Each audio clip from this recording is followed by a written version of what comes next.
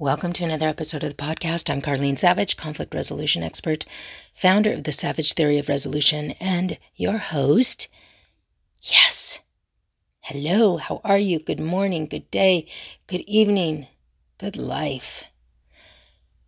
Now, keep in mind that when we spend only a few minutes together, these are not the all opinions, full opinion, and I'm not sharing all the deep dive in thought and everything that I go through.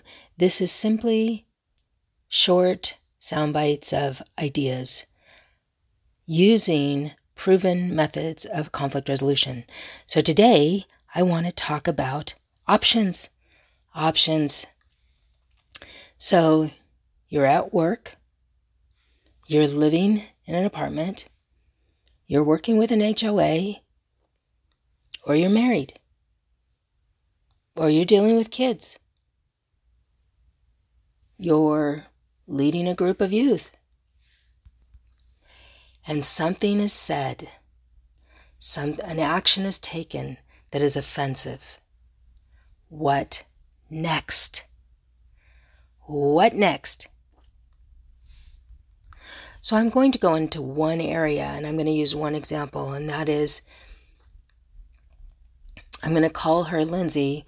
Most of the people I call that I have conflicts with, I call them Lindsay or Carol. And it's just what I do. Anyway, so when you have an issue with somebody, something, a situation, and you start feeling all the feelings, there are lots of feelings that could be felt. And some of them are feelings like resentful, disappointed, fatigue, hunger, injustice, unmet expectations, offended, anxious, worried, maybe overwhelmed or guilty. Maybe you're feeling grief. But whatever the situation, you identify the situation that is happening. And in my case, the situation I'm going to use is I'm moving, and it was kind of a little bit out of my control of the things that led up to this moving, but it will be fine. All will be well. But if I'm just looking at something, and so we have to be really careful that we do not just dismiss those things that happen to us because we're going to be okay. So we're moving. I am going to be okay, and I could very easily go, that's not a big deal, I'm going to be okay, everything's fine, because it feels small. It feels a little bit insignificant. And especially insignificant when it compared to a lot of the other bigger things that are going on in life. So what we do to ourselves is we dismiss some of those little undercurrent offenses, explaining them away in our mind and dismissing them, but you guys, they still,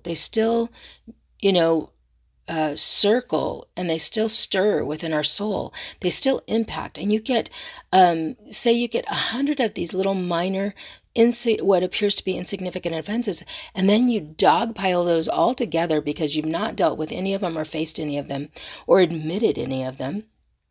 And all of a sudden you have just general anger or unhappiness or depression, and you're not sure why. And I don't mean the medical depression, I mean just, you're depressed or you're disappointed or whatever.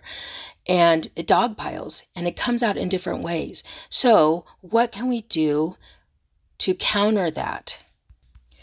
You look at your options. Look at your options and choices of choosing. What can you do about that? So here I'm not okay with moving. Now I will be okay. We already know that. I can dismiss it and take it that way, but I'm going to walk you through. So what are my options? I made a list last night. I stated on a piece of paper, I'm not okay with moving. That's bothering me. Not in a huge, magnificent way, but it's bothering me. In what ways?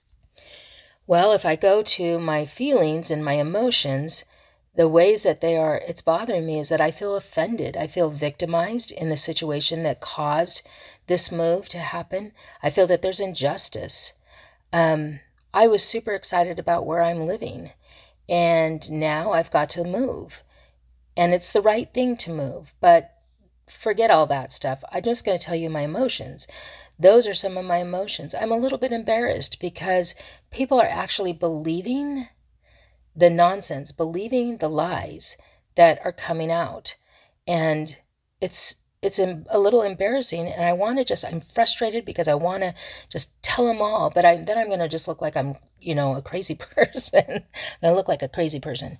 Anyway, I'm disappointed. I'm resentful. So there's all the feelings that are associated with just this little move in what is appearing to be insignificant on the world stage. So you know how you hear these things, you don't have control over the situation, but you have control over your response, how you're going to respond to it. But people don't really tell you, and they don't really give you the nuts and bolts. And that's one of the frustrating things for me as a conflict resolution expert, is when I look at people and they give you these cliche comments, but they don't actually tell you how. They tell you things like, just stop feeling that. Well, no. So what you do is you can state your situation, and then you identify those emotions. What are the emotions coming up? Recognize them. And then you study. Study your options. So here are my choices. Not being okay with moving. My options are not being okay, become engaged with what's ahead instead. So look to what we're going to get out of this move, or where we're going in this move. Talk to the people again about the move, and rehash the situation that has brought us to this point. File a suit to get back the money I'm having to spend, because to move, I'm spending thousands to move. And I'm offended by that because I did not bring this situation to bear. So those are just a few options. So going back, I wrote down, I'm not okay with moving. The emotions that are attached to it, things like resentment and all of those things. Now I get to look at my options of not being okay, becoming engaged in what's ahead, talk to them again and rehash the situation, file a suit to get the money back, and on and on and on. You can make a long list of those options.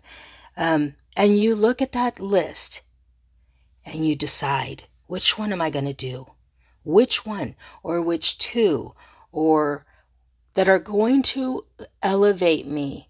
And look, our end goal, we need to genuinely elevate our soul, genuinely elevate so that we can have the relationships we want, so we can have the experiences that we want, so we can have the work environment that we want. So that is what you do to actually tactically go through and answer that cliche of, I'm not in control, but I can control my responses. Or how do I deal with difficult people or in a difficult situation? Or how do I face my anger? How do I actually work through it besides the cliches of just don't feel it, see if you can get away from it, distract yourself? No, don't do that.